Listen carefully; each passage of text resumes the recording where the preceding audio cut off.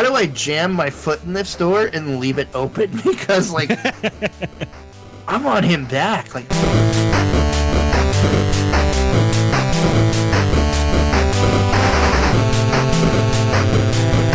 if a tree's not falling on your head, you're not doing it right.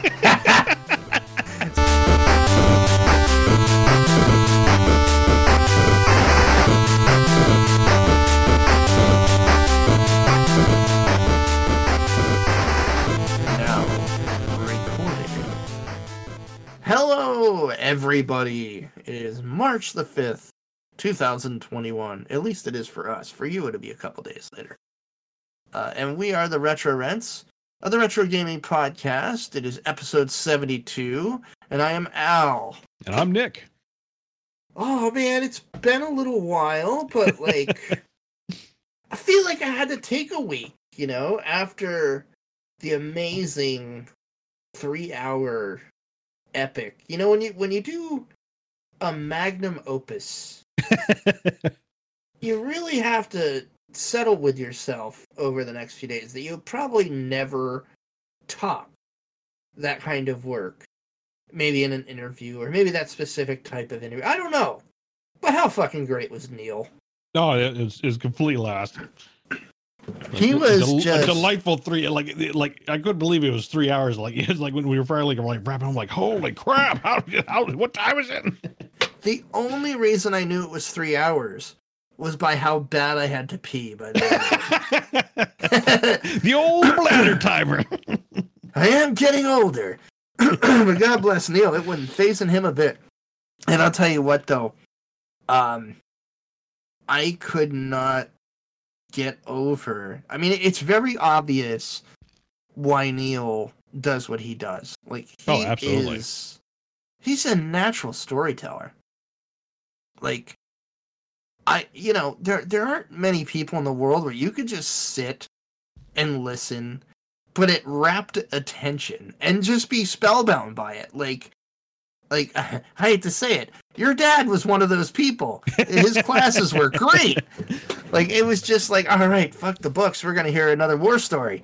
Like, but like, Neil had that same knack where it was just like, man, he was just name dropping the names and like, you know, JVC, creator of Might and Magic. And like, it's like it hits you like you're talking to somebody that like was working for that guy and they were kind of, you know, they were like buds a little bit and like peers, you know, and God, you know, when it really sinks in, it's just one of those, gosh, man, like that was just a really cool experience. And for the folks listening, like, you might have thought we were, you know, exaggerating, but like I remember we were talking to Neil a little bit before we started recording, and I had said to him, you know, we were talking through text prior to the interview, and I was just like, yeah, you know, we generally ask for an hour of your time. We want to be sensitive to your schedule and the stuff that you have planned. You know, if it goes over and you're having a great time, yeah, we'll keep talking. And like, it got like, after the first hour just slipped by, I was like, man, I'm having a blast. And I could do this all night. And I know Neil's having fun, but I just want to make sure he doesn't have anywhere else to be at this point in time. Like, I felt like I just wanted to make sure we weren't stealing Neil from somewhere else, because it was like, dude, I could talk to this guy for hours. Yeah, for sure. And there's probably like we were probably always, you know, tapping the tip of the iceberg, you know. And that's what it felt like. I mean, that's why, like, sorry, but by the end of it, like, I was really like, how do I jam my foot in this door and leave it open? Because like, I want him back. Like, I want to have like a fireside chat with Neil episodes. Like, he's just got so many stories to tell. And like, I'm really excited about his new book. Like, the Thief of Dreams that he talked to us about. Oh yeah. Yeah, like he kicked that off on a Facebook page. Well, even like more of the audio drama stuff. I mean, like, that was very, great. very cool stuff. That was great. like he shared one with us, you know, in confidence. Like, don't share this with anybody else. But dude, like we talked about it. Who's the guy from Star Trek that did a voice in that? I can't remember the name, but he's the doctor from Enterprise. The doctor from Enterprise, yes. And it was just like, dude, like I didn't need the visual, but I could see the Twilight Zone episode in my monitor. Absolutely, yeah. It's like the fact that there's even, you know, they're doing more, and you know, I got to go back and listen to the others because I guess they're all Amazon, right? Well, the movie was on Amazon. Check what was it? Swords and Circuitry, I think was his website. Gotcha. But yeah, but they have more in the works, and it's like, sign me up. I mean, you know, it's kind of like, you know, I love audio podcasts, you know, or I say audio podcasts, but audio dramas, audio. There's a term for it, but basically, like, you know, the same thing. And we talked about this like way back in the day. In fact, you know, in shameless plug, there's a new one out that I got to listen to. But Blockbuster. That was so great with John Williams. Like, you know, like I put it into that same vein. Audio drama. Yeah, audio drama. But now they have a James Cameron. Like it's like there's a season 2, you know, I guess you call it season 2. I don't know what you call it, but you're kidding. But it's a James Cameron. You know, the first one was like a Spielberg / John Williams thing, and now that was so great, dude. James Cameron one. So it's like I gotta listen to that one now. Oh, dude, that was like one of my favorite things you ever recommended. Like, I mean, it's like, are you giving a spoiler for an event that's already happened? Like the scene where John's in the restaurant with his wife across from the theater, and she's like, Johnny, they're playing your music. I was like, oh my god! Like, it was just really well done. But yeah, like I got the same feel from what Neil showed us, and like he was telling us prior, he's like, yeah, the production on this isn't finished yet, and I'm like, okay, sounds pretty goddamn good to me. It's like, what is they putting in here? Yeah, no, dude. Like, I'm excited to see what he does with that. But yeah, like, I had to. It's been a while. I had to like take a second and recap that, and obviously, you know, just send another big thank you to Neil's way. That was just such a great time. Yes, I hope he enjoyed our you know questions and company as much as we enjoyed his. It sounds like it. Him and I have been chatting back and forth ever since, and I keep prodding him. I'm like, whenever you get that Thief of Dreams, when you want to sell it to, like, you know, 30 or 40 eager listeners, jump on. Nah, he was great. He was really great. And a big thank you to Roberta Williams. Not Roberta Williams. Oh my god, I love Roberta Williams, but no, Roberta Vaughn. From the Classic Gamers Guild, for introducing Neil to myself and to Nick collectively, and helping us get that interview set up. That was really cool. And you know, Nick, just trivia, Roberta was the same publicist that got us hooked up with the Coles. Nice. She's okay. Yeah, she's their publicist. Just absolutely awesome person, and it was just super cool. She had seen a couple of my Krondor posts and was like, "Oh, you got to talk to Neil. You got to talk to Neil. You would love talking to Neil." And I'm like, "Yeah, we love talking to Neil." It was great. So, Neil, thanks again, man, and we can't wait to chat with you again. On the less star-studded front, man. I mean, you're still famous as far as I'm concerned. But what have you been up to? You know, you just like the sad part is, and you know, sign of the time, we're coming up on or at least here in PA, a year, dude, a year in quarantine. Yeah, that's like, not to say like, you know, hard lockdown, but it's like, you know, I think it was the 14th of March, I think, was my last day in my office, and I kind of marked that as like, okay, that was where it got. That's where it got serious. That was the start of the. I mean, the nothing. Yeah, I mean, a year ago we were just getting back from. I was just about to say, you know how I knew this was coming? You know how I knew this was coming? Our PAX pictures showed up on my Facebook for Memories timeline. Oh, 1 year ago today, you were at PAX. Like, oh my god, we dodged a bullet. And I was just like, dude, holy fuck! Let's talk about that. Let's talk about that. I don't think I necessarily dodged that bullet. I just caught a smaller piece of it than most. Right.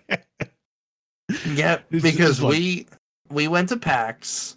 Yep. Last week, a year ago. It was. I think it was like the end. It was like the end of February, like into like March 1st or 2nd. I have to look at the specific day, but basically this time last year we were PAX was coming over. Home. PAX East was over. We were coming home, and things were starting to get serious with the COVID. And a week later, I got a mild cough and lost my sense of smell. Yeah, that's right. Yeah, that's right. You did lose it, didn't you?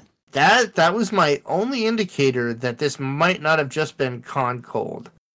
If you go back to the episodes around that time, I was even saying, I was like, I think I might have the COVID. Like, I'm not sure, but like I had completely lost my sense of smell, and it was the most jarring, disconcerting thing because like. I would check every day, like after I got over the symptoms, and thank God I was one of the lucky ones, considering I'm a chubby older guy. I would wake up each morning, run down to the bathroom, open up the bottle of like rubbing alcohol, isopropyl alcohol that we had, just for treating wounds. You do that when you have multiple kids. And scrapes and scratches. Yeah, and I opened it up and I'd smell it, and I swear to God, dude, like I'd put my nose right over the cap, like where the cap goes, and it was like breathing oxygen. No smell, no sting, nothing. It was like nothing was there. And that's when I was like, wow, that's scary. But, I mean, thankfully, like, about 2 weeks later, my wife was cooking, and I was like, man, I think I smelled dinner. This is cool. But I wasn't sure until I went and fed the dog. And my most hated smell, and I love dogs, but my most hated smell in the world is that first waft of air you get when you open up the dog food bag or tub. Woo! I fucking hate that smell. And I opened it up, and I was so used to breathing through my nose without giving a shit that it was one of those like, rip. And I'm like, oh, it's back! It's back! But yeah, no, that was a year ago, man. Son of a bitch. Wow. I don't know. That sinks in a bit, man. Yeah, it sinks in. It's mind-boggling. I mean, also the fact that it was seriously like, at least for us, the last large public event, yeah, in a year. So it's the last big thing I was at. Yeah. I'll tell you what, if that's going to be the last one for a year, fuck yeah, I'll take it. That was a blast. Absolutely. I look forward to going back someday, but yeah, like, I mean, at this rate, like I'm seeing a lot of 21 stuff still being. Yeah, it ain't going to happen this year. It's not going to happen this year. Yeah, like I know PAX, like the site, like I think early in the year, they kind of put out a tentative and nothing was going to really happen, I think, until September or something, but yeah. I almost have a feeling like it's going to follow suit because I'm seeing so many things, this year still being canceled. Like E3 just pulled the plug. Yep. There was another major one. I think the Comic-Cons have pulled their Comic-Cons have pulled the plug. Year. Yeah. Like again, like we're still going to get like the virtual stuff, happening. Yeah, but that, I mean, at least for this year, I don't. But yeah, in terms of physical, it's like it doesn't look like this year's gonna happen. Even though again, it seems like pretty positive rollout overall. Through I say on a global scale even. But yeah, like it looks like we'll have to wait till 22 before we see large events. Even if like they are. That's next. Probably the next question is like, will it be? Will it be 2022? Will we do? Or will it even be capped? I mean, like I would hope not, but you never know. You never know. Yeah, I'm adding to our notes, hence the tapping for news. I just want to cover that one too. Yeah. I've actually been talking to him this week. Oh, nice. Yeah, there's some interesting stuff there. All right, so what have you been playing? Just working through my Game Pass stuff. A lot came out in the past. There's so much great stuff. past couple months since the beginning of the year, really, since we've had a chance to talk. But the big ones I've been playing was The Medium. Fantastic game. We saw this at E3, virtual E3 last year. Yeah, this kind of dual split screen, dual reality thing. And I didn't know what to make it of. It intrigued me when I was playing the game. I was blown away. It absolutely worked. It was freaky and had great horror elements, and I think it hit everything perfectly. I'm always, I don't want to say wary of horror games, but I guess I'm more tired of like when horror games have to resort to jump scares all the time to make it, or just a monster with a giant bat every 5 seconds. Yeah, something ridiculous like that. It's like, but that doesn't mean there aren't some really, really good horror games out there. But I definitely add this one to it. Like it perfectly hits every note. Like it doesn't, not saying it doesn't have jump scares. It does, but it does it tastefully. But it doesn't lean on them. Yeah, it doesn't do it every 5 seconds, and suddenly you're expecting it. And actually, there were points where like I expected it, and it never happened because like okay, like I'm waiting for it. It's like, and I kind of like that more. Yeah, it was great. It built that tension, and it didn't, and in the story, I thought the story was great. Yeah, but like speaking of that, like I don't want to get too into it and spoil it, so we'll just go I'm keeping spoiler light, in case people haven't played it. But like, let's go to the beginning. In the funeral home, sure, where you get that first split screen. Have you played a more touching scene than that with her and her father? Oh man, it's her father figure, her guardian. I'm sorry, her guardian. Yes, her guardian. And they do make that clear in the beginning, I think. Yeah, they do. But it's like it's really gripping. It's like it's kind of gripping, like it's touching. Kind of settles you into not only the character but the setting as well. It's like, oh man, and then you realize like, oh, she's a medium. It's like, that's what she deals with. The title makes sense. It's like, I see where this is going now. Now this makes sense. And I gotta finish it. Yeah, but it's a masterful game. Yeah, it's great. I think it was only maybe 8 or 9 hours long. It didn't take me long to beat it, but again, I like that out of a horror game. Like, I'm fine with that. Horror games that go beyond like 10 hours is my limit. Like if you go beyond 10, more than 10 hours as a horror game, it's like, all right, you're pushing it now. Yeah, we're getting to Friday the 13th Part 7. Let's pull it. Exactly. It's like, okay, and usually by that point, like they're repeating stuff a lot. Like the mechanics just either get overly grindy or just again you're using the jump scares all the time just to freak out the player. But no, I think it was the perfect length.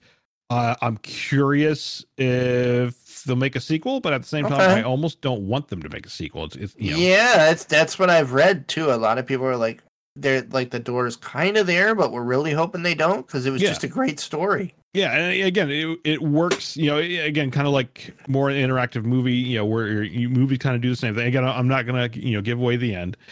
But it does leave it open at the end. So and I think that they do it in such a way that it's great. Again, it's more like like watching a movie where it's like a Saturday matinee kind of game. Yeah, as opposed to there's certainly been games where they leave it wide open and say, okay, clearly you want a sequel, and you usually don't get one because they cancel it and then you break the hole. Exactly. It's like no, like I feel like they bring it close enough. But it's like, okay, they leave it open. There could be a sequel, or at the very least, it gives you again that talking point at the end. It's like and lets you kind of figure out what does it mean in the end. I'm excited to play that one through. I love it. Absolutely, I would recommend if you are interested, don't. Because I played it on stream and whatnot, but it's like don't spoil yourself. Like get it. If you have Game Pass, absolutely, this is absolutely worth a download in your time. It's worth the price of Game Pass. Like let's talk about that real quick. I would say that Game Pass has a handful of games that they themselves alone are worth the price of Game Pass for the month. Oh, for sure. Like, you will get your money's worth from several games, and this is one of them. Sorry, kids, kill my soul. Medium. I gotta finish it. It's. I love what I've played so far, though. Really, really love it. Absolutely. Let's talk about the next one. Okay. This is one I played. Maybe the first half hour of. Okay. it's one that I'm probably going to grab a walkthrough for, just because, full disclosure, I realize as I get older, I get a little more pissy with puzzles. And I probably hit like the first big puzzle there on the beach with the signs and shit. And I was walking back and forth, like, I'm not getting this. Fuck it, I'm going to go do something else. But in this game's fairness, I want to go back to it because visually and audioly, because I was playing it with my headphones on, this game is a treat. Oh, yeah. So we're talking about Call of the Sea. Again, another game available on Game Pass. If you're into puzzle games in the vein of like Myst or Myst, Sierra Adventures. Point and click. You know, it's an FPS, so it's not like you're looking at a flat screen. You're moving the character through it like you. And are I feel like that's what might be jarring with me, because I grew up on the third person adventures. Even like Myst was first person, but it always like it stuck you in a location like, okay, like click the path, you're like click, yes. And it stuck you in front of like basically a static scene, and then you could kind of click through it and figure things out.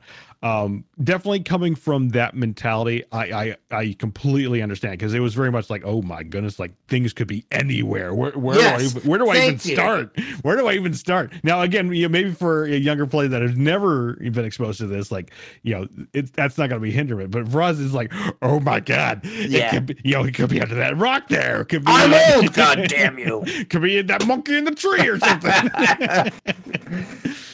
But once I got used to it, like the things you have to get used to, what the puzzles, it doesn't really overtly hide things. It doesn't make it difficult to figure things out. And actually, it helps you along the way. Like everything that you absolutely need to move forward is written in your journal. So if you come across, some piece of like, back lore thing, like it'll put in so there's two portions in your logbook. There's a, I think it's one's called, it's under the log tab. Yeah. And it tells the story of everything, and it kind of, fills in like what, kind of what happened. And then I read that. I loved that. Yeah. It's great. Great little side. And I love the way it puts itself together. Some character flow in there was really, really good. Exactly. And it treats itself like a journal. So it writes itself out like that. There's pictures that are put in, things like that. And it's like, that's perfect. So you can kind of see the journey.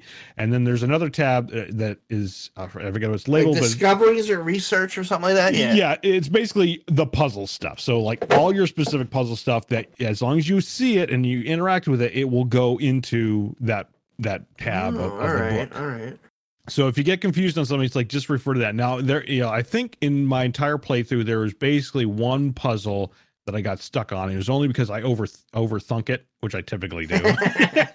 That's probably my problem with all of these. Yeah, right. It's like, you kind of look at like, if I find the sun at the azimuth of 2:00, and it's like, no, just pull the lever. Yeah, see where I'm like, I still haven't found a cat hair mustache yet. Look around for the 10. All right, you know what? I'm going to go back and give that another shot. I'm going to say one of the things I loved about it was I really got the feeling of some of the greatest part of that movie, but like the first 20 or 30 minutes of Peter Jackson's King Kong. Yes, I got that immediate vibe too. You know what I'm getting at? Oh yeah, it's like I feel like I'm on King Skull Island. Skull Island. Yeah. That was the feeling I immediately got, like either Victorian or 1920s era, and like probably like Depression era timeline, and then like uncharted territory, still the undiscovered frontier, and I loved that. Like they nailed that in the way the boat looks in the beginning, the fashion. Excuse me. But then it's like there's the whole, dare I say, Lovecraftian thing with whatever the main characters got going on. There's definitely it's worth sticking through it, just for what happens. Again, I'm not going to ruin it, but it's definitely. No, I'm going to go back to it. It has the Lovecraftian tones to it, and I don't think it disappoints. Like again, it's another one of those like great story to it. It's worth going through. Again, it's not overly punishing. I don't feel, and it's more like when you're stuck on a puzzle, it's probably chances are you check your journal or you're overthinking it, and or you've missed one little piece of info. And the thing is, you can actually.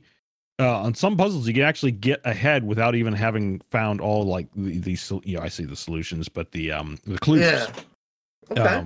But yeah, like, but nonetheless, like, if you do feel you're getting stuck, I would highly recommend just go through with the walkthrough and enjoy the story portion, because it's definitely worth it to finish it out and see where it goes. I will, because like I said, I was hypnotized by the intro. I loved it. I loved what they were doing with it.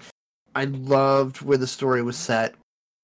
And I have a feeling like Valhalla came out like a day or two later, which is the bane of my existence. Like the game I was waiting for. But no, I really something came out, but I really, really liked it.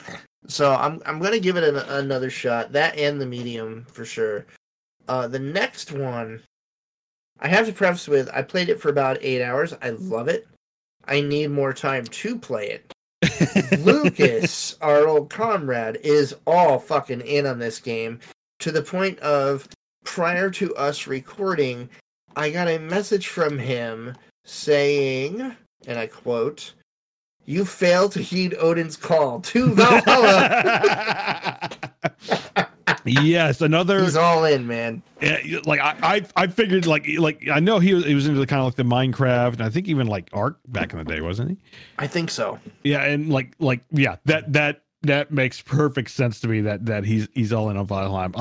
I was hesitant at first, because initially when I was looking at it's like, oh man, it looks like another survival like ho hum, but it's like, it's okay, done right, man. Oh man, but it was like $20. It's like, okay, like that's not a lot in early access, and they're looking to add more, so I'll go in on it. Why not?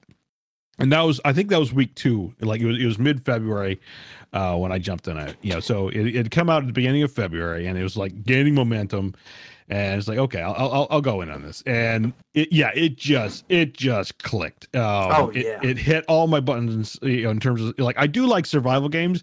What I hate, what I've grown to hate, is the tedium that is instilled upon the player. Yes. To survive. So yeah, without naming names. No, I will name names. Stranded Deep could be one of my favorite games in the world. If I could just eat some coconuts and not worry about getting diarrhea. Well, it's not only like it's like that. But the part I hate is eating, like, and it's going to sound weird, eating to simply stay alive. And it sounds like a stupid statement, but at the same time, it's like I don't do that in life. I don't need to do it in the game. Yeah, exactly. It's like, I don't want to spend half my game time getting food so I can simply eat the food to simply stay alive and then go adventuring. It's like, like one of the things that hooked me with, like there's several things. The first one is in Valheim, you do eat food, but you only do it to get a buff, which is great. It's like, if I don't eat food, you basically go down to this base health level. It's like 25 or whatever it is.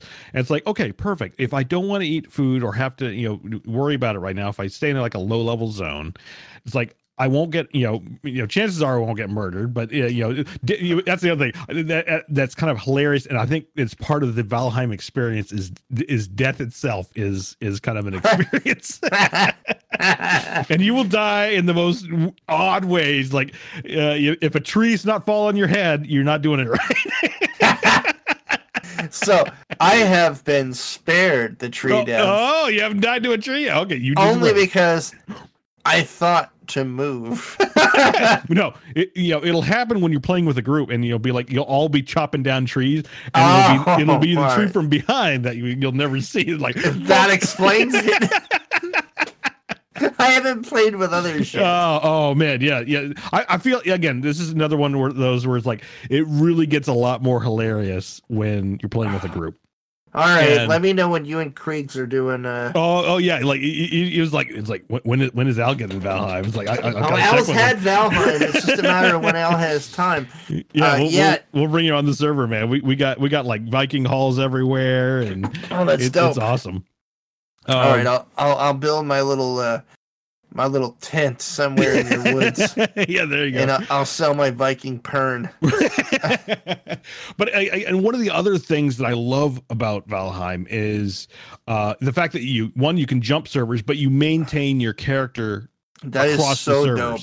Which is again another thing. It didn't irk me as much as the food. Like the food thing was number one. It's like he's like when I have to keep my animals alive, to have to keep me alive. It's like, and I'm spending all my time just getting food, and it's like I and then I got to log off because I have time for nothing else.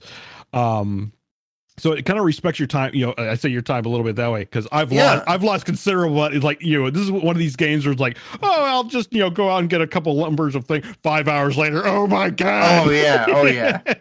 But no, you nailed something that I always felt these games have totally missed the boat on, which is like you're building a hero that is in quote unquote your own faraway land.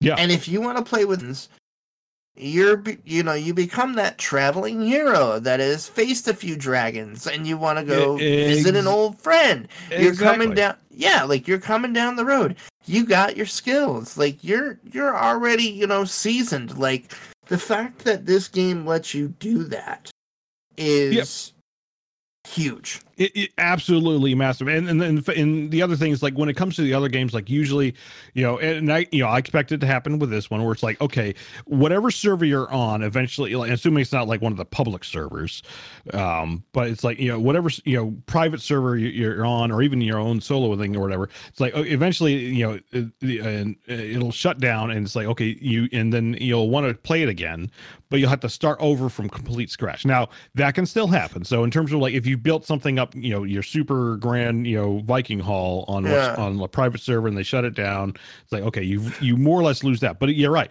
You keep your skill levels and whatever you have on you. So it's like, if the server's being shut down, like grab your most essential items. Shit. Grab your most essential items and then log out, because you'll be able to take those items to whatever, your own server, to, a friend server. And again, you can hop in, hop out, whatever. And again, another fantastic thing. Cause it's like, I've got several groups. It's like, I've jumped between, about 3 of them now. Yeah. And it's like, like I have my primary server that I'm on, and then I can hop onto other ones. And it's like, okay, yeah, it's like, yeah, let me jump on and like help you defeat, this boss or whatever, or I can, help you with this thing. And you hop in, I got all my skills. I got, the weapons that, that I've crafted and whatnot with me, and it's like I love that. It's like, okay, it's why I've never played any of the other ones. I've never played Ark. I played Conan for all of 5 minutes. And it's not to say those weren't fun, but it's hard to continually go back to ground zero and start all over again. Like if I want to play with you, like my character ain't nothing to speak about. I got fucking 4 hard-fought hours on that bastard. Yeah. And, I can bring that over and play on your server. I can go play with Luke. And I could go gain a few levels and a couple new axes or whatever on Luke's server, and then jump back over to you. Like, to me, that's what every one of these games have been missing, and why I've skipped the majority of them. Because I just don't have the time to start over so much. Exactly. Again, I say, in a sense, it's respectful of your time and honors that it's like, okay, you've done stuff. And now I don't know if there's ever, they haven't mentioned anything about a wipe, because this game is early access. Yeah, but I would assume a wipe. Yeah, assume a wipe, but I mean, they haven't really mentioned it from what I've gathered. So it seems again, there may not be assume a wipe. Yeah, so you're not better to assume. Yeah, better to assume. But at the same time, it's like, even if they did, I don't think it would be that bad, because again, the game is just so fun, and it's definitely going to be one of those okay, it's definitely I got to get it out of my system. Yeah. But when it does, okay, put it on the shelf, and then when they add new stuff, jump back in, and it's kind of back right where you left off, and it's beautiful. Yeah, absolutely. And I will say, it's unreal to see this explode. I mean, this past I say year, but within this past year, we've seen all these kind of indie developer studios again explode, and we've talked about it before. There's the Among Us, the you know, the Valheim, the Phasmophobia.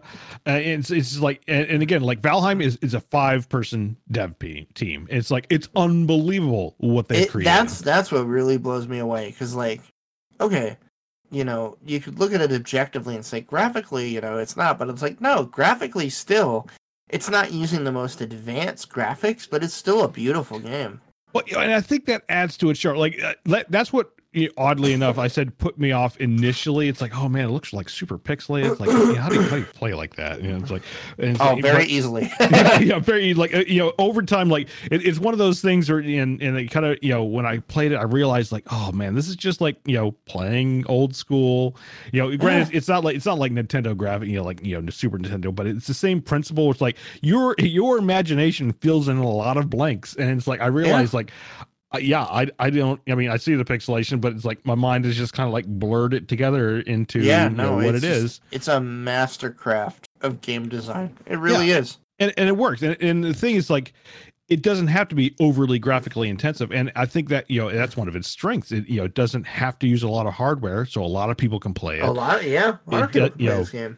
Yeah. You know, we've kind of encountered weird lag issues, but I think it's more like server client issues as opposed to like, oh, it's trying to render absolutely everything and it's choking on it. You know, it's like, no, this is something else. So again, I think it works in that capacity where, again, I think other games kind of, you know, they try to max out the graphical quality and then end up losing it as a result. Yeah. And that's actually a really great transition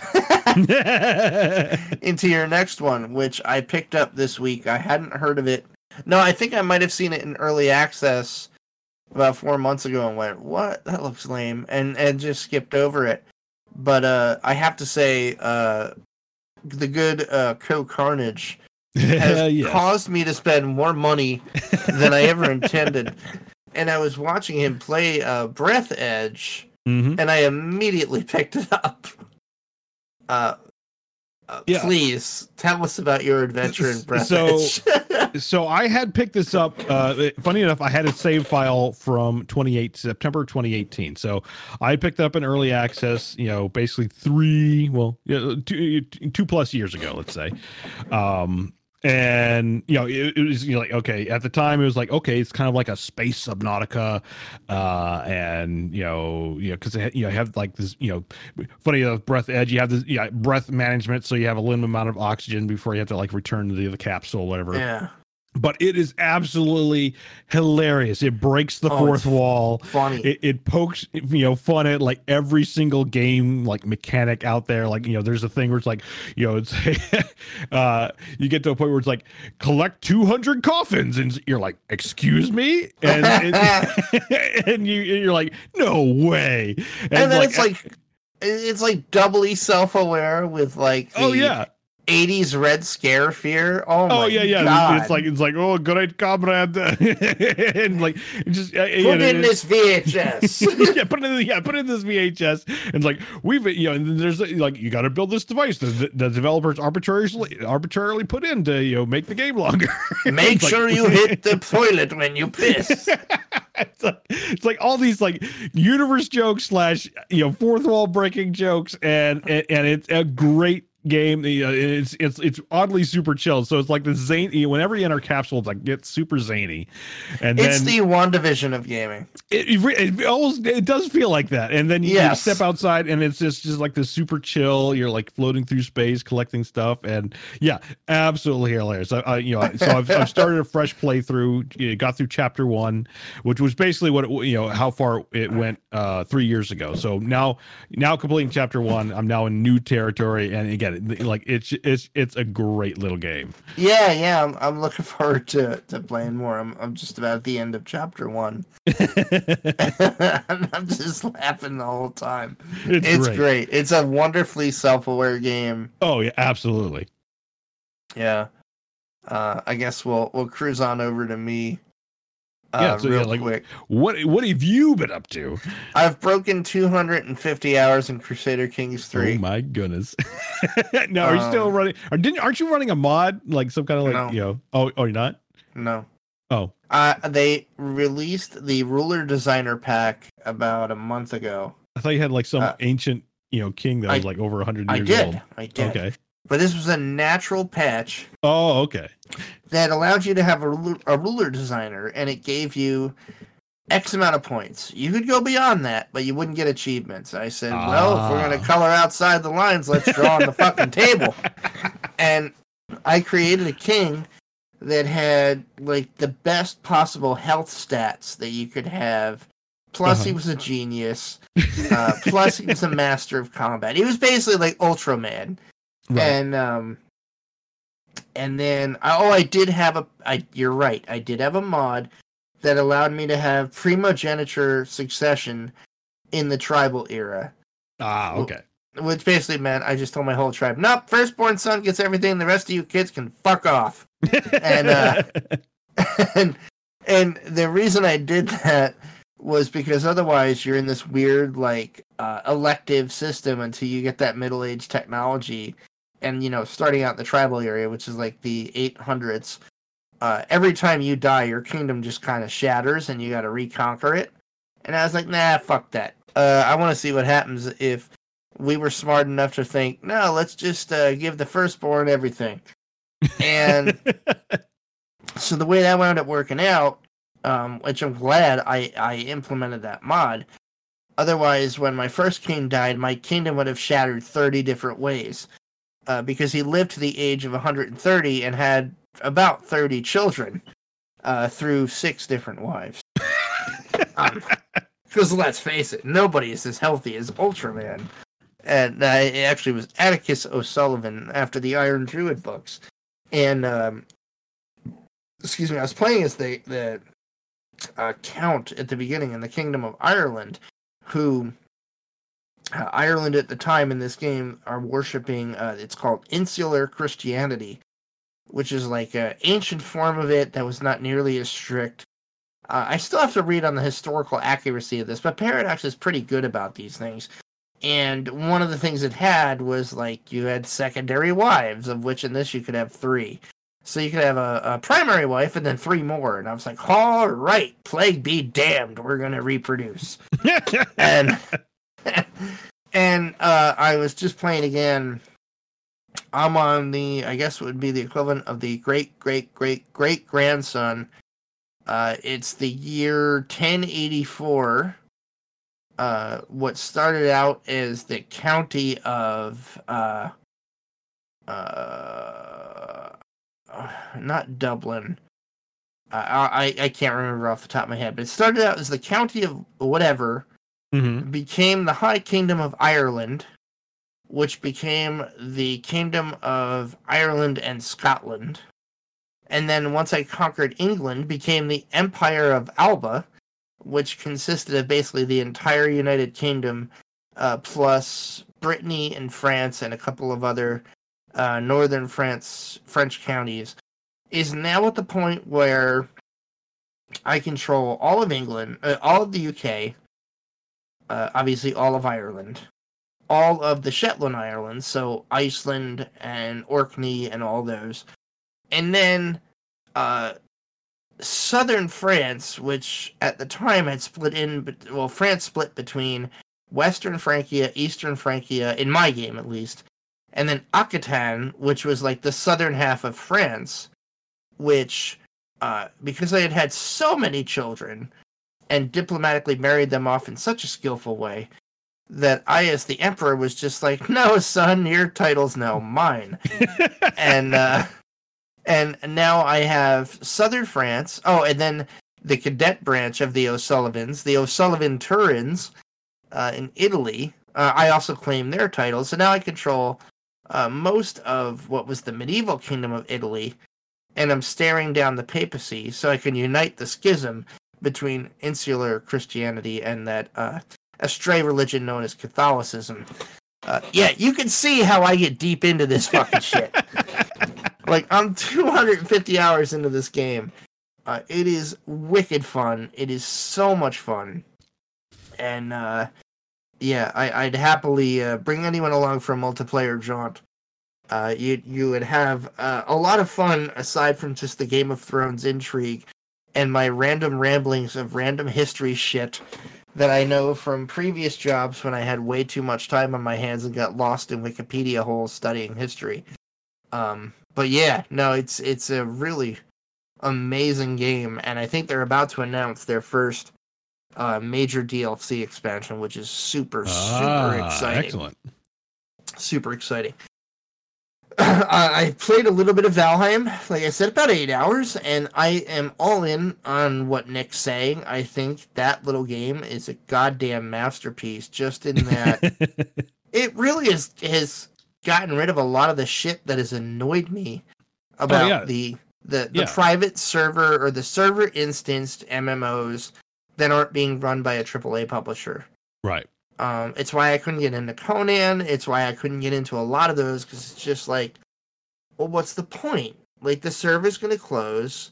I'm going to lose my character. And I just don't have that kind of time. Whereas, like, Valheim, you know, at the very least, I can do stuff with my character, build their levels and their build their skills, and make them better equipment. And even if the server shuts down, I've got whatever I've got on me, and I can go somewhere else and continue my journey. And that's where Valheim has really won me over, and I want to play more of it. It's just, again, it's a matter of time. And that's a PC game, so it's generally like a lunch break game for me, unless I like make a concerted game night of it, which I have to give a shout out. I did have a PC game night on Wednesday this week. Was it this week? Yeah, I think it was this week or last week. With the Bad Fodder figures, we downloaded a Wreckfest off of Game. Oh, nice! Downloaded that off Game Pass. Me, Mike, and Matt. The three of us played it against bots. And that's the demo derby game, right? Yes. Yeah. Many tracks, many cars. I have not laughed that hard in so long, dude. Like, our first demo derby match, like, Mike picked out this badass looking black car with teeth on the front. I was like, fuck you, man. I'm getting a combiner. And I had this giant fucking corn harvester. And I think Matt came at us on a couch with jetpacks on the back. I'm mixing matches up here, but we had so much fun playing that. But yeah, that aside, the other thing I've gotten really, really into this week, at least, nighttime gaming, I wound up getting MK11 Ultra on, a really good sale. And my wife and I's mutual friend Brian came over for his birthday. He's like a lifelong friend of my wife's. And I was like, dude, when are they gonna release the fucking story to MK11? Like, every time I want to go play it, it's like story unavailable. And like I just said it out of frustration. He was just sitting on the couch, pulled it up on his phone. He's like, oh, if you have MK11 Ultra, you already have it. You just have to go into your game options in Xbox and tell it to install it. And I was like, oh, okay. And I did that, started playing it, and I was like, well, it's been a while since I played 10. And I already had, it was like Mortal Kombat 10, the Ultra version of that, basically. And I played through the whole story of that the other night, and it was awesome. Like, I get Mortal Kombat might not be everybody's thing, but the story of the last few games that have been done by Neversoft, or was it Nethersoft? Nethersoft, are just great. Like, I don't want to spoil it, but like, basically shit happens at the end of 10, where it's like, wow, even the ultra good guy is fucking, he's drinking of the Darth Vader arm. Like, it's not looking good. And MK11 becomes this whole thing about, like, a sort of rebalancing, and it involves time travel and heroes that have been dead or we'll say revenants raised from the dead and are now bad guys in the previous incarnations have come back as their former selves prior to those events, and it's all about undoing this. So it's got like this Chrono Trigger time travel aspect to it that, like, I'm maybe an hour in and I'm like, holy shit, like, for Mortal Kombat, this is a really great, deep story. That's wild, yeah. I'm really, really enjoying it. And it apparently adjusts for old shits, because, like, I'll hit 1 or 2 fights where I get the fucking floor wiped with me, and then I continue, and all of a sudden it's like I found my Rocky cereal. So I think it adjusts. But yeah, it's really, really good. The character rosters are fantastic, especially with MK11 Ultra. Yeah, let me just tell you about the extra characters you get with that version of it. You know, they drew first blood, not me. You get him. You get your move, creep. You get some RoboCop action. Classic RoboCop. And then there is a 2-minute clip of all of the Terminator Arnold Schwarzenegger puns. Oh, nice. Because you get the was the T100 model, and then you get like the Terminator 3 Rebellion model or something like that. Okay. But like his basic purpose, because before every fight, the 2 characters that are fighting, and this is like a 40 character roster, will say something specific to each character that they're fighting. Wow. And it's real impressive, dude. Like, that's a lot of fucking voice acting. Oh, for sure, yeah. Like those individual lines and whatnot. Yeah. And like one of the characters looks at the Terminator and are like, what are you, a walking tin can? And then it pans over to the Terminator and he's like, fuck you, asshole. Hasta la vista, baby. Like, what was the one where he's like, you better get to the chopper. Like, it's just it's like loaded with Arnie puns. Nice. Yeah, it's really good, man. I highly recommend it. If you can get it on sale, MK11 Ultra, you would have a blast with. Really, really good time. And then the only other big piece of news was I spent when I said our friend Brian came up about the MK11 story. The afternoon he came up, I started following Wario64 on Twitter, and I saw he did a tweet, PS5 drop at Ant something or other. I was like, all right, jumped on it, and I had it in my cart, and it was a bundle, and it was not a cheap bundle.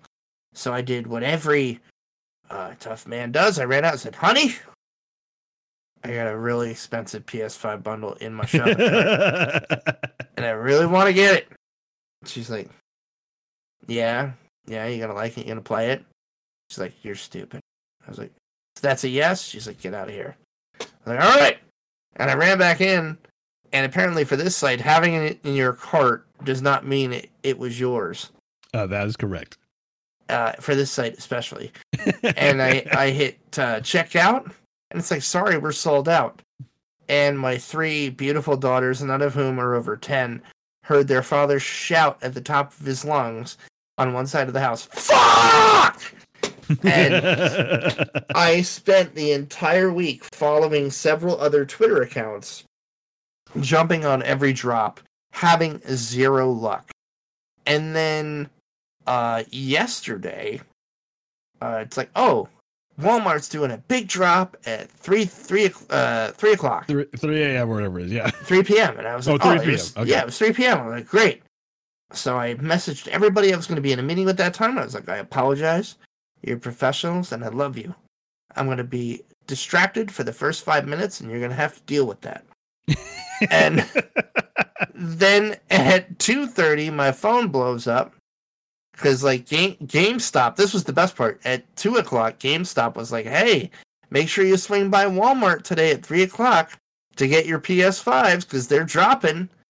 I was like, oh, that's sweet of them. Like, they're really, really pushing that. And then at 2:30, like, oh, by the way, we got some too.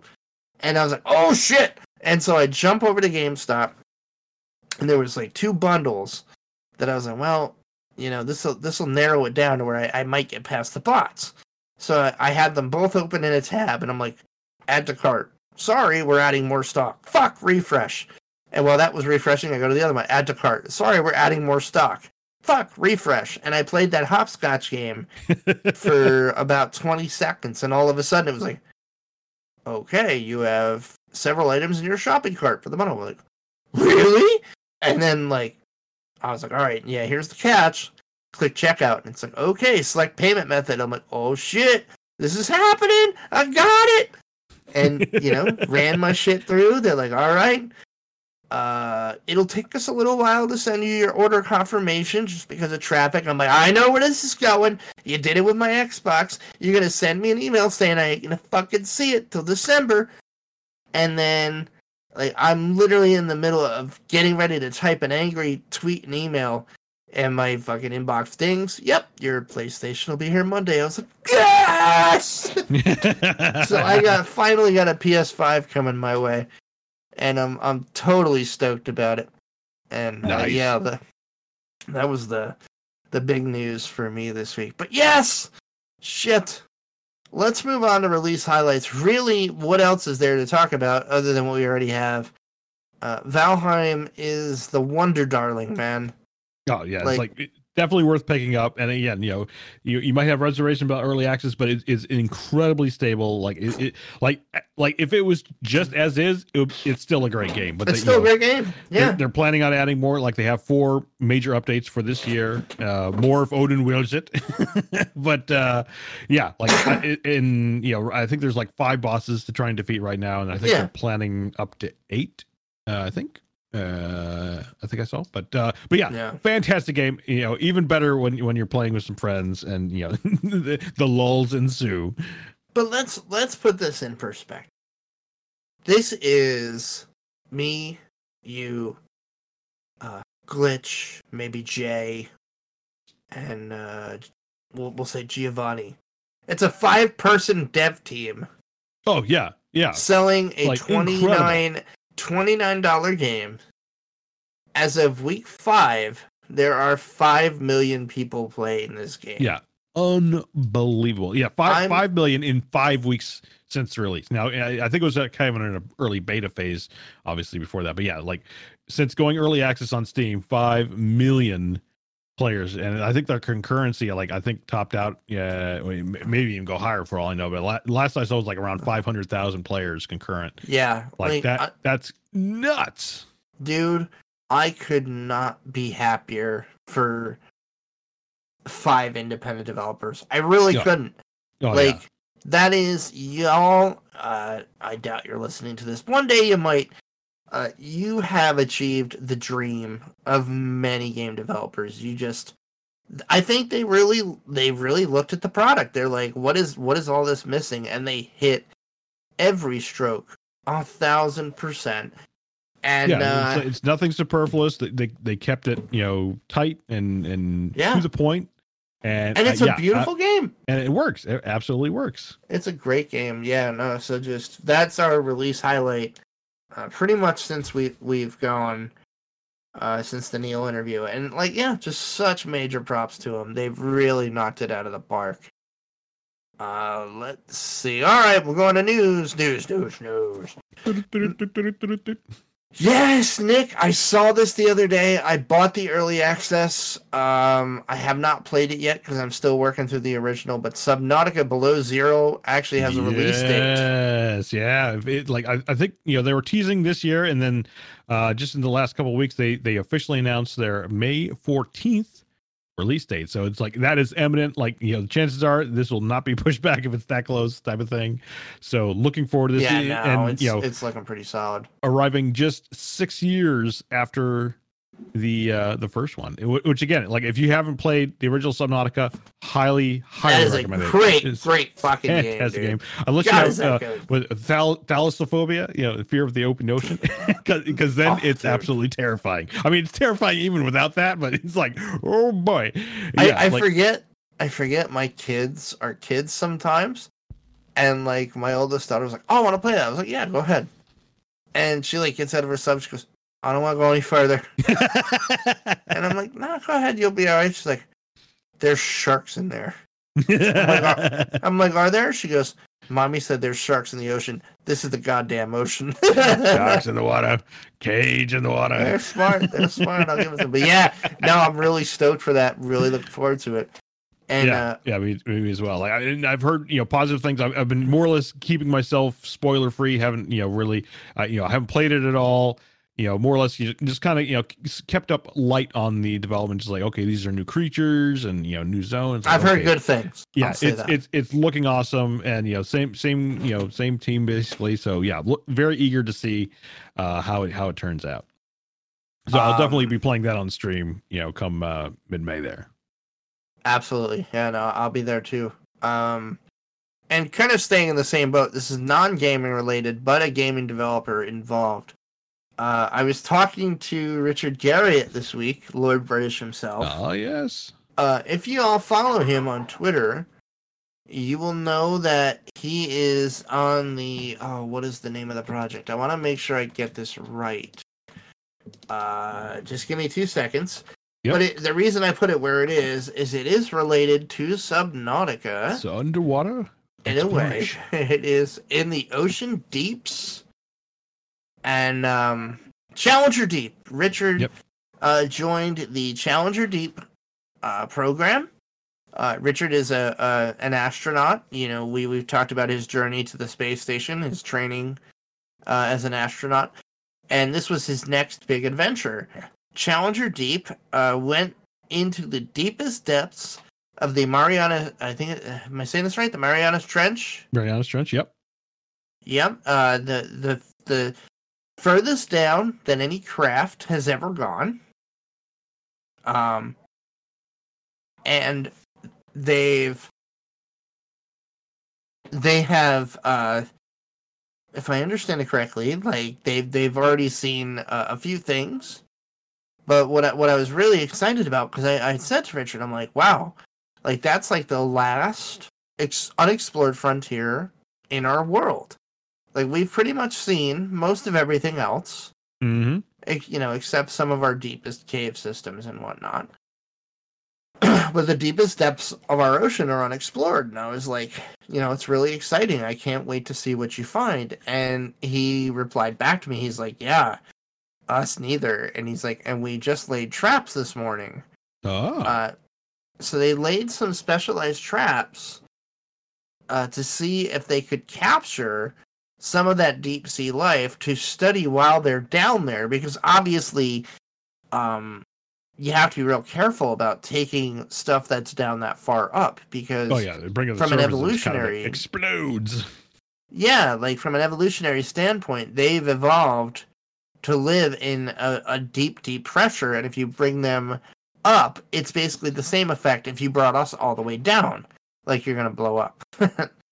And so Richard is undertaking that this week, and as I understand it, he is now back safe on land. I think the mission still continues, but he is, I guess, for his underwater exploration of the Mariana Trench, I think he is done, but he's still, with the team and stuff. But yeah, there's going to be some cool stuff coming out of that. I can't wait to see it. I'm kind of hoping we kind of get a little documentary similar to what we got with the when he went to the International Space Station. I asked him. He said things are coming. Excellent. So I would assume yes. I said, gee, it would really be great if we had a similar documentary for, we'll call it Man on a Mission 2. And he goes, good title. Things are coming. Because I love the there's like stuff like that when James Cameron went down to the Challenger Deep, and his little things, like watching all the documentary stuff on that. So yeah, I would eagerly look forward to seeing that. Yeah, me too. And Richard is just he's kind of like the explorer's explorer, the adventurer's adventurer, and I can't wait to hear his take on what he found. Who knows? It's not gaming related, but I'd love to get him on here to talk about those adventures, because let's face it, he's one of the biggest figures in gaming. Mm-hmm. And it would just be cool to hear how his later adventures have taken him as a designer and a person. Yeah, I would love to hear it. It's super cool.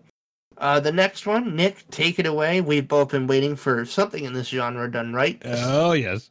So Aliens Fireteam debuted just this week, and surprisingly coming out later this year. It's I think it's summer of 21 here. Yeah. It's it's set in the kind of the classic James, which you keep talking to James Cameron is the guest star tonight because it's kind of set up in that kind of Alien, Alien 2 style format with the Space Marines, and it's a 3-player co-op. And they released 25 minutes of gameplay. Highly recommend checking out. Great. Look for that YouTube video.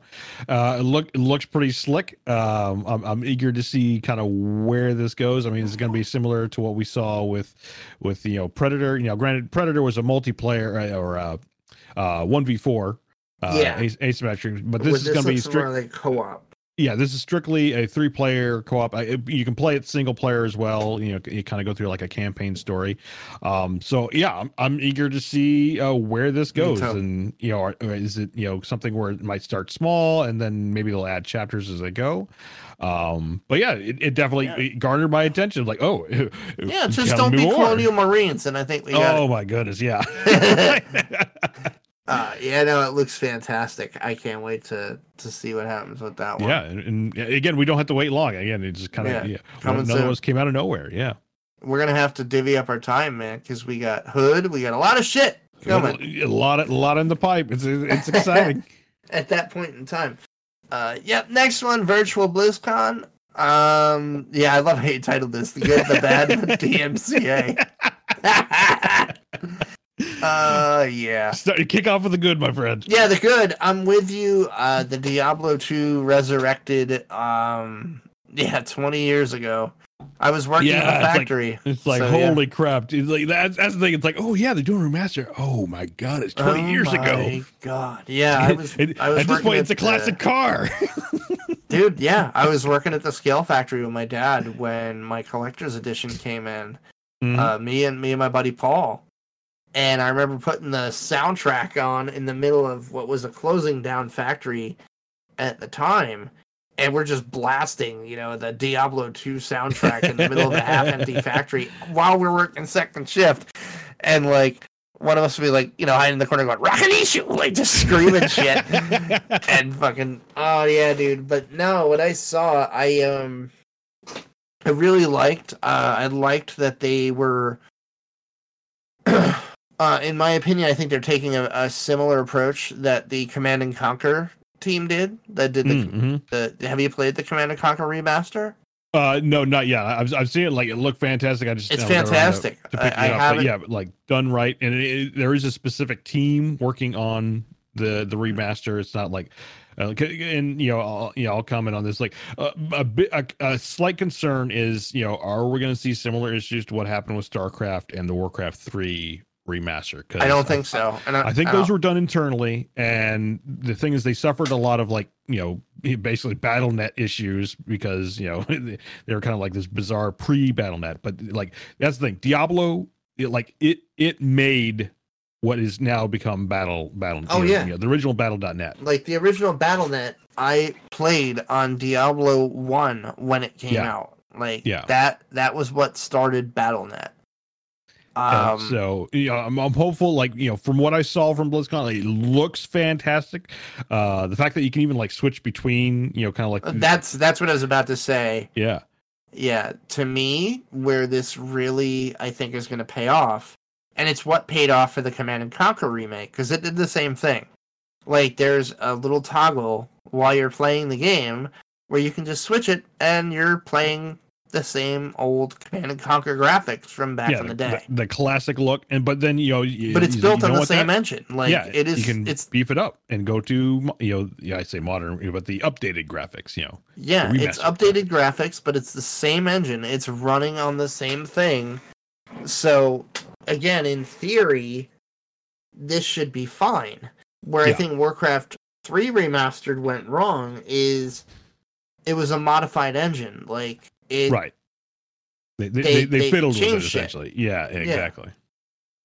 So, but yeah, at least at advertising level, it looks fantastic. Obviously gonna have to buy it again. I think they did this with StarCraft where they released the original, StarCraft for free, but the remaster you had to pay extra for. I think it was but it was like $20. It was super cheap. It was super cheap. I expect the same thing will happen here. Like if it's anywhere in the 20 to no more than 30 range, I think that will be an acceptable price range. From what I've heard, I think it is in the 20 range. So I'm fine with that. That's fine. It goes more than that, then it's like, I'll wait for a sale because that's a little bit too much for my blood to play a remaster. But it definitely has my interest. Like I definitely want to kind of like replay it again. I'm excited. And classic D2. I would love to recapture having another Diablo 2 all-nighter with some of the same friends, man, with some of the same peeps. That would be super cool. I was talking about it with my buddy Jim from NAC. I was like, yo, man, fucking release weekend all-nighter? He's like, fuck yeah, dude, I'm there. So, yeah, I'm looking forward to that. Diablo 4, I'm with you. It's interesting. Can it deliver better than Diablo 3? I would say Diablo 3 started rough. Obviously, the auction house was very, very the rough biggest miscalculation in gaming history. But I will say that Diablo 3, especially with the expansion, had a solid story. Like, it found its footing later in life. Like, it's a solid game. Yeah, like for me, it wasn't like super great, but it wasn't bad either. It was just there. I do feel like they kind of turned things around, when they came back with seasons. Obviously the seasons and the bounty, the adventure mode. Yeah, like the adventure mode's great. That was a great way. It's like, okay, you can either restart or continue grinding, or it's a great way to jump in and get things. And I thought that was a good thing to keep kind of like the game alive for replayability outside of people who are like and mercilessly grinding for equipment.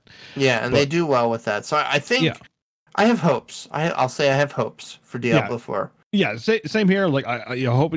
I think probably the best thing they're doing is they're getting off the whole.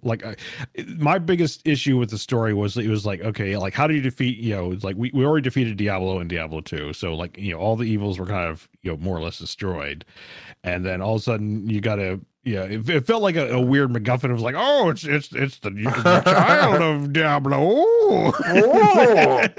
Yeah, I'd like to see them. I'd like to see them do something else. Yeah, I mean, at least from the trailers and whatnot, it seems like okay, like we're dealing with some kind of either lesser evil or some other faction, so to speak. It's like okay, getting off the, if you will, the Diablo line, and I feel that's the prime evils are done, but there's plenty of lesser evils you could roll with that if they band together. Exactly, it's like there's a lot of ways they can go with it. Yeah, I'm with you. Yeah, I want to see them do something else. So we'll see what happens. Yes, the next point, the irony was not lost on me. I was hysterical when this happened. Oh, cackling in my chair. Yes, Metallica's BlizzCon concert got corrected by Twitch's algorithm to avoid a DMCA hit. And as Nick put here, for the older amongst our listeners, we all remember that Metallica were the ones that paved the way for the DMCA Act when suing Napster. Pretty much. Yeah, their MP3s ended up online. It's just funny that their legitimate music got ruined by the laws they helped write. It's like it speaks to the fact, and I think we've had this conversation, but it's like, granted, there needs to be copyright, for musical stuff, but it needs to be grossly updated. Like the DMCA thing is so ancient at this point. It's running off of like something from the 90s, I think. Yeah, it just doesn't apply anymore. It doesn't fit. Yeah, it just doesn't fit the digital age anymore. Like, and it needs an overhaul / updating or something. Like it just completely broken. Yeah. So. Where my thing go? Yes. Then the next biggest bit of news. Oh yes. My buddy Assassin and I on another group, we have been eagerly awaiting, at this point, any news from Vampire the Masquerade Bloodlines 2. The first one was one of my favorite games from back in the day. I loved the White Wolf setting. Like I was so stoked. And then we heard no news, and I was like, uh-oh. Like, It's been quiet, and it was supposed to release in the spring. And then we get this news. Basically, the entire development team was sacked. And the people who hired them were sacked. And the people who were supposed to get rid of the mooses got sacked. Sorry, Monty Python moment there. But now, Headshot Games, not Headshot, but I forget the name of the development company that was working on this. But the Paradox Games, Paradox is the publisher, and I have a love for Paradox, as you might have heard with my 250 plus hours in Crusader Kings 3, and probably over 1,000 hours collectively in their universe. Paradox fired the development team. Hardsuit Labs. Hardsuit, thank you. Yeah, Hardsuit Labs are removed from the project. Wow. Where to go with this? So from what I've read, it didn't seem like it was necessarily canceled. It's not canceled. But it, it's like they got rid of the entire dev team, so it's like it's any due date you might have heard, or any game footage you might have seen, even throw it out the window. They might salvage pieces of it, but generally, in my experience, that's pretty bad. Yeah, in my experience in this industry, what that means is what they show to their bosses or didn't show over months and months was so bad that they're just like, yeah, it's back to square one. Y'all aren't cutting it. You bit off more than you can chew. We're going to bring in somebody else. So, right. The fact that it wasn't canceled outright means we may get a Vampire the Masquerade Bloodlines 2. But anything you've seen up to this point, probably out the window. I mean, yeah, like, I guess the question is like, what would they, obviously, like, probably I would imagine. Yeah, like what can they salvage? Yeah, it's like, what do they salvage? Like, imagine like the storyline and basic assets, but, if it's something like that, I mean, that almost sounds like, you got to start from the ground up again, and you're talking, probably minimum another 5 years before we see something. Easily. You're looking at another 5 years. You won't see this game for a long time. To put it in a gentler perspective, like, think of it this way. Guillermo del Toro was originally slated to direct The Hobbit, and he was on the production team as the director for a couple of years. And then MGM hit money problems, and he's like, look, I gotta step out. I gotta go. And Peter Jackson, I mean, he wrote the series, and he very much believed in Guillermo, and he was behind him 100%. But even he said, like, with Guillermo no longer involved, yeah, there were some ideas we loved of his, but we didn't want to, like, create the whole thing and take, his movie. And it was a square one restart for The Hobbit. So, I mean, aside from, like, the cast, and a lot of the hard stuff. So you might still have some of the voice talent and all that, whatever. But yeah, like, this is bad news for people like myself and Assassin and fans of this game. You can consider it a clock reset. And we'll see what happens. Yep, indeed. And then, speaking of more cancellations, holy fuck. New year. Google pulled a Google, and there's a reason Stadia has been in beta. Because Google intended on canceling it. Yeah, they shut down their development house. Google Stadia's development house is no longer making games, which is really funny. Yeah. Because they bought the Terraria developer? Oh, did they? I was trying to find out like if you knew anything of like what they were working on or the developers they potentially hired or Stadia can't update, developer fired. Hold on. Stadia can fix the bugs on their own. What's the game? I'm trying to find the game. Oh no, sorry. The studio that I found this hysterical. Typhon Studios that made Journey to the Savage Planet. Okay. A game that's on Xbox and other systems. Google acquired them after the game was released, to have them release it on Stadia, which they did. Right. And Google did this big conference. Y'all are doing great. Things are awesome. Blah, blah, blah. And then sacked them a week later. And jeez. There are bugs in the Stadia version of Journey to the Savage Planet. You know, and at that point in time, people were calling Google, like, when are you going to fix it? They're like, we can't because we fired all the developers. And the developer of the game's on Twitter like, look, you know, don't blame me. I can't even touch this stuff anymore. Google owns it, and it's broke. And locked out, yep. Yeah, so the moral of this story is, while Stadia is still operational, please don't waste your money on it. I'm not going to be that asshole and say we told you so, but the market's not ready for this yet. Yeah. And Google has proven that no matter how much money you throw at it, until the residential areas can get internet even remotely comparable to cities, it's just not. It's not going to happen. It's not ready. Just not there. Yeah, it's just not there yet. So sadly, rest in peace, Stadia. Well, Stadia Development House, but we know what's coming. We know. Mm-hmm. Mm-hmm. Let's see. Anthem. Oh, Jesus Christ! It's like fucking bad news. Go ahead, Nick. No, right? I can't do it. I can't do it anymore. So, after only 2 years, EA BioWare is stopping further development on Anthem. Now, again, the live service is still functioning. It's basically going to the same state that Battlefront banding for everybody. yeah, exactly. It's like yeah, they're not doing anything further. Like now, you know, they were teasing like a Anthem 2.0 or Anthem Next. But yeah, and it looked great. Like some of the stuff I saw looked good. Like the ideas were great, but no. But nope, they are canning that whole thing. Which in one sense, it's a shame, you know. But at the same time, it's like you could kind of see the writing on the wall. You can see the writing on the wall. But what kills me, and I've talked about this with Matt and Bad Fodder Figures and a couple other people.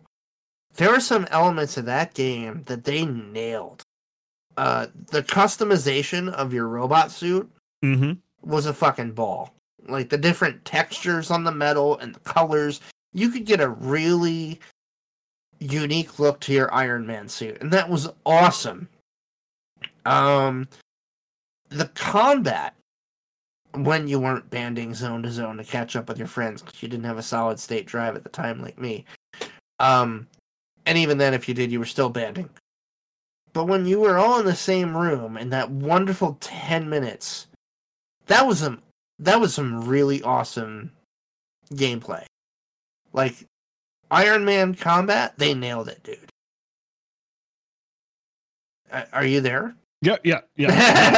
No, I thought you had more to that. Yeah, I mean that's what it looked like. I never played it myself, but it's like it looked like, you know, at least the gameplay. It's like, oh yeah, it's like it looks like it nails like kind of this Iron Man flight mode. When it worked, again, especially like if you wanted to feel what it was like to play as Iron Man in the suit.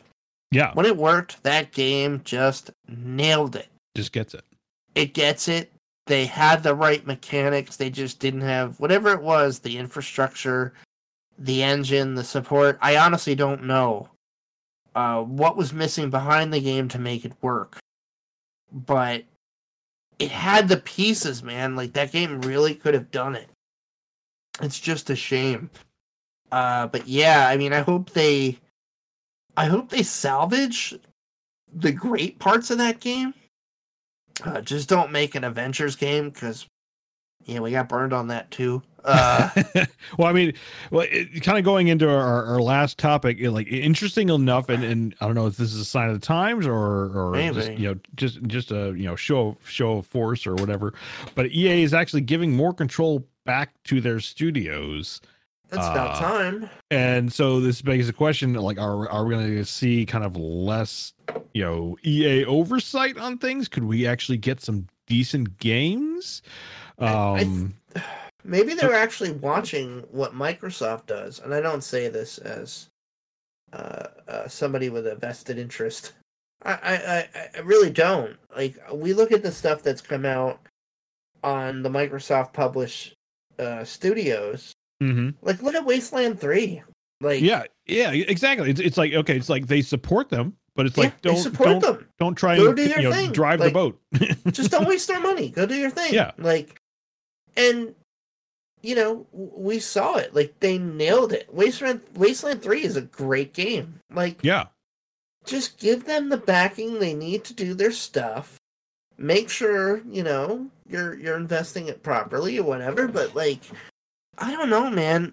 EA, like, at some point you've got to like step back and think, we have this reputation for everything we touch, we kill. Why is that? It's like, what are we doing wrong? But I mean, you can also look at things like, like Battlefront 2, where it's like, they had a, completely botched launch, the whole loot crate thing, which it smacked of EA all over that. But it's like the studio, granted it's DICE, so they obviously they have, a lot more, I think, behind that in terms of like Battlefield and remaining Battlefronts. But it's like they stuck with it, and they actually, I feel they turned that game around. Like they actually made, Battlefront 2 really work, and the players love it. Like it's still going strong today. Yeah. You can even say, look at like Respawn of Titanfall and more recently Apex Legends. It's the Apex Legends is like blowing out of the water, and there's still a lot of interest for, could we see a Titanfall 3? Oh yeah, absolutely. So it's like, I wonder if they had, if anything, a moment of pause is like, okay, we keep botching all these launches because, and again, from an outsider perspective, it seriously feels like, a lot of like executive, too many chiefs in the kitchen, man. Exactly. It's like you gotta have all this stuff. You gotta have these loot boxes. Like I understand, like, at the business model, I understand that, but it's like you gotta. There's other ways to do it. Yeah, there's other ways to do it, and you gotta let the studios push out the original vision of the project first. Yeah. And then you can kind of work on like, the after look launch at Fortnite. Like you program. can make a shit ton of money on costumes. Just let the game take off. Exactly. It's like you got to make the great game first, and then you can roll in, get your tendrils all in, like I know it's inevitable. You can't get away from it, but it's like, instead of like the reverse where it's like, okay, you launch really horrible and they still manage to like kind of pull things together once you got, out of their hair. Yeah. So again, I'm tentatively eager to see where this goes. Could we get some cool stuff in the future? It sounds like they had a visit from the ghost of Andy Rooney.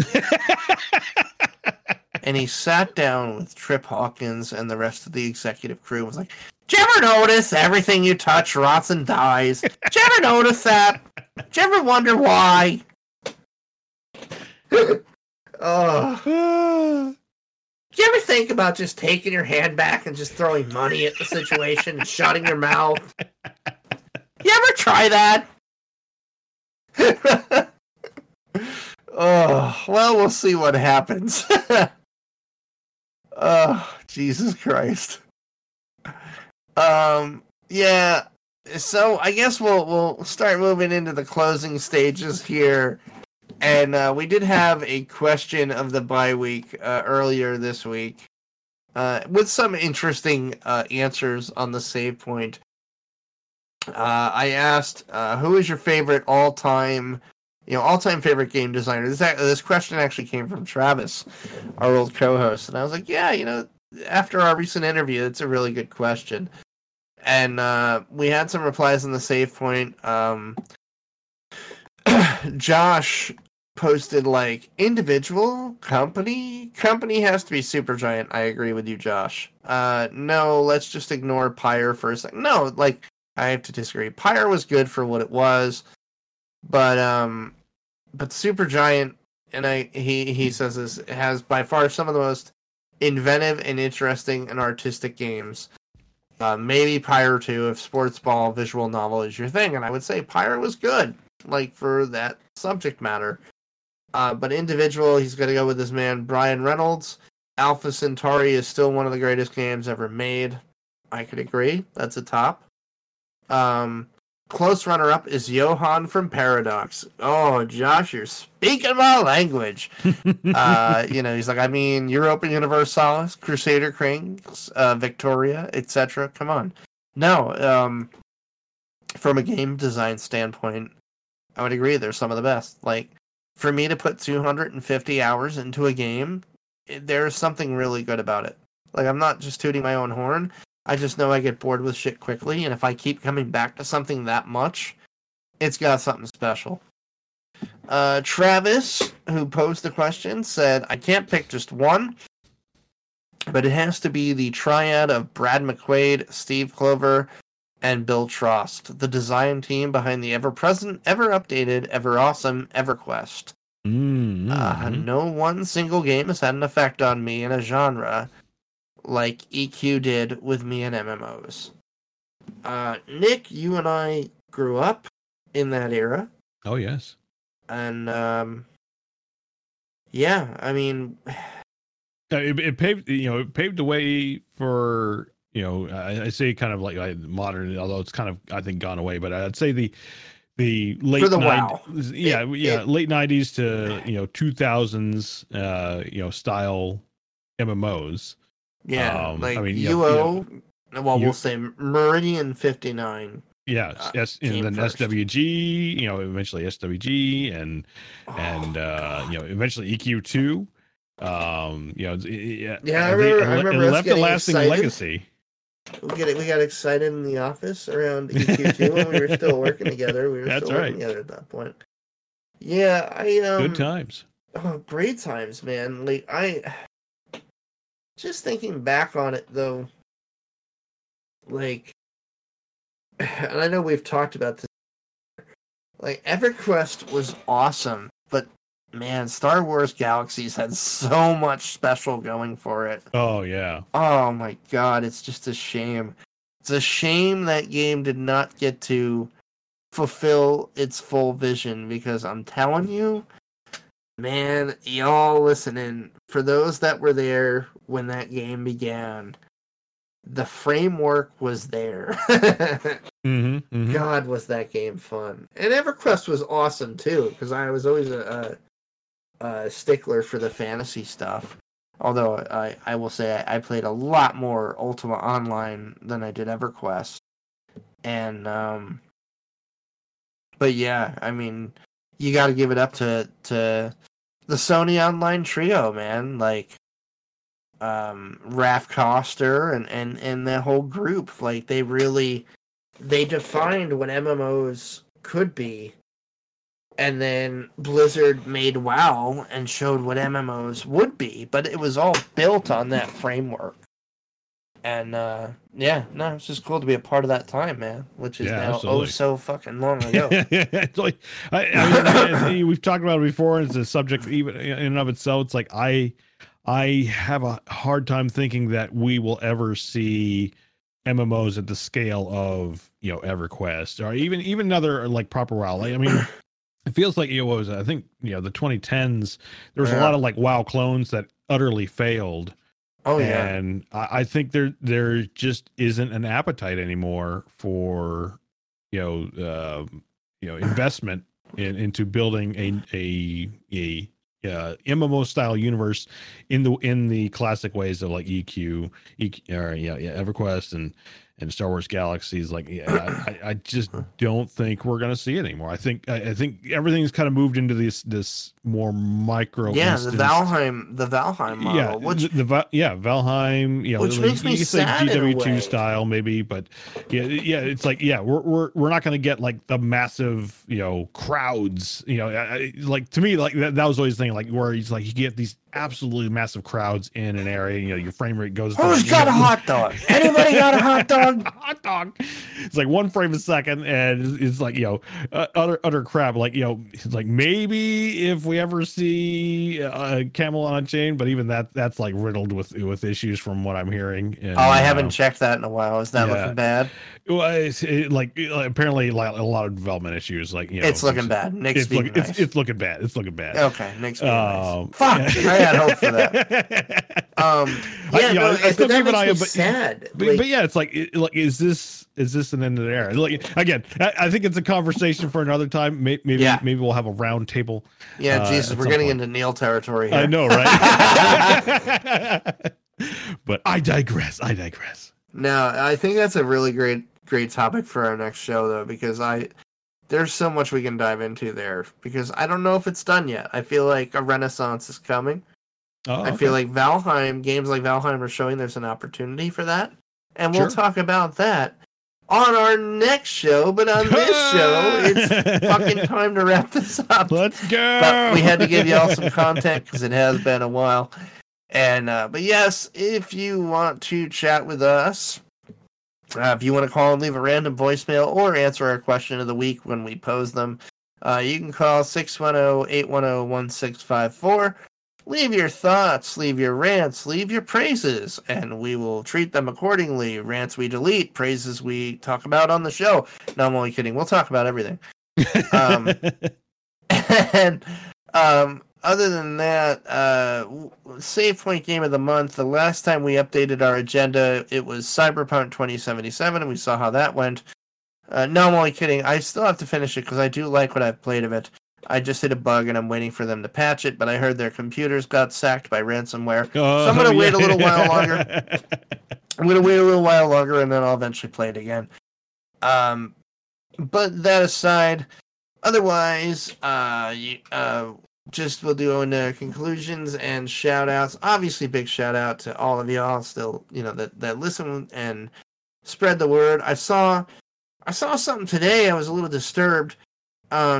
We have a feed into YouTube that people have been listening to us from day one, and for whatever reason, part 2 of Neil did not appear on YouTube, and somebody left a comment. They're like, "Where's part 2?" And I'm like, "Well, shit!" Like I logged into YouTube and I'm like, "Yo, I'm really sorry. I have no idea what the hell's going on between Podbean and YouTube. Like, you can listen to it on iTunes, and here's the link to Podbean, and we'll get this figured out." So I will figure out what the hell happened there, but. Please, if you have not, if you listen to us on YouTube and you have not heard our interview, the conclusion part of our interview with Neil, it's just as good, if not better, than our first part, although all of Neil was fantastic. So go check that out.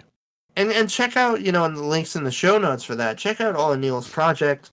He is a really awesome person. Super generous and just super nice, but he's really talented, man. His audio dramas, I can't wait to get more of that. I just want to sit on a Saturday night and listen to more of that. I cannot wait. Big shout out to my boys at Bad Fodder Figures. Love you guys. That was a really fun game night. I can't thank you all enough. I know it was just basically the hosts and the co-hosts. The host and the hosts. All of us. I wish Eric could have joined us or Jeremy, but it was me, Mike, and Matt playing some Wreckfest, and it was just some really great socialization in a weird, non-social time. I don't know. It just really, really struck the right chords. I laughed my ass off for 2 hours. It was great. It was awesome. Shout out to Denny and the gang at Tap the Craft. I hope you're all doing good. Stay healthy. Drink beer. Other than that, if you want to reach us, come hang out in the save point, tiny.cc/save. Tiny. Words, how do they work? Yeah, how do they work? Tiny.cc/savepoint. Email us, theretrorents@gmail.com. As long as you're not emailing us about how to market our podcast. I'm really getting tired of you. And hit us up on Twitter at the Retro Rents or at Retro Rents Al if you want to talk to me directly. At Black Eagle Ops to follow Nick and see what he is up to. He is way more prevalent online than I am, so I would say follow Nick. And you can hit us up on Twitch. Again, just follow Nick. I haven't streamed in a while. If I start doing that, I'll give out my Retro Rents Al handle again. There you go, you got it. But otherwise, go to Black Eagle Ops. Nick does a couple things a few nights a week. They're all fun. He does watch parties, and he does game streams. He's got a great community over there. It's the same folks I played Phasmophobia with for Extra Life. Just a really great bunch over there. Go hang out with Nick and the gang. Other than that, oh yeah, I gotta give a shout out. Travis and Adam have kicked off the RPG Kingdom again. Yeah. Yeah, keep it going, fellas. It's a lot of fun. I really do enjoy it and look forward to each episode. So keep it up. And other than that, we will cap episode 72.